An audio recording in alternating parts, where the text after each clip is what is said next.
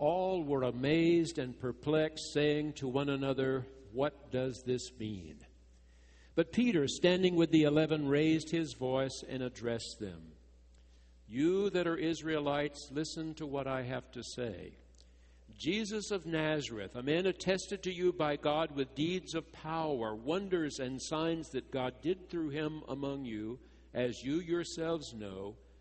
This man, handed over to you according to the definite plan and foreknowledge of God, you crucified and killed by the hands of those outside the Torah.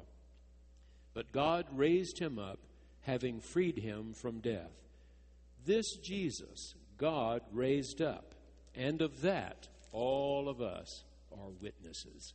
This is the word of the Lord.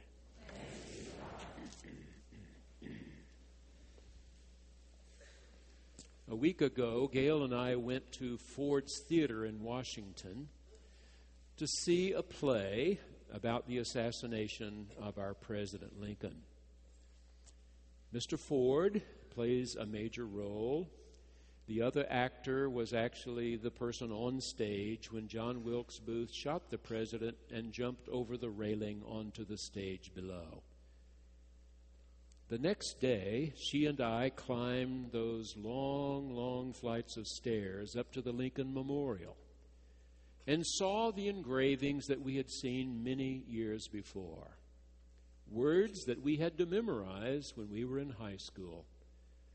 The second inaugural address, "With malice toward none, but charity for all." And on the opposite wall, the Gettysburg Address. In 1976, we took our two little boys on a bicentennial trip to see the foundings of our country.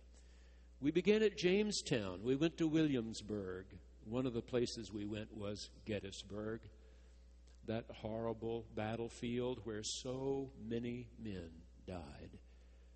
And now, a few weeks later, it was the president's job to stand up and try to tell the nation what that battle and what that war really meant.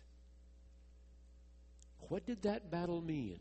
What did that war mean to this country? So Simon Peter is grabbed almost by the collar and asked, "What's been going on here? We know that 7 weeks ago he was crucified, and now you keep telling all these stories about his being alive. What's going on here?" And we have Peter's remarks. Number one, this is about a person, he said, a real person, Mary's child, Jesus of Nazareth. What happened on that Sunday morning 7 weeks ago is about that person.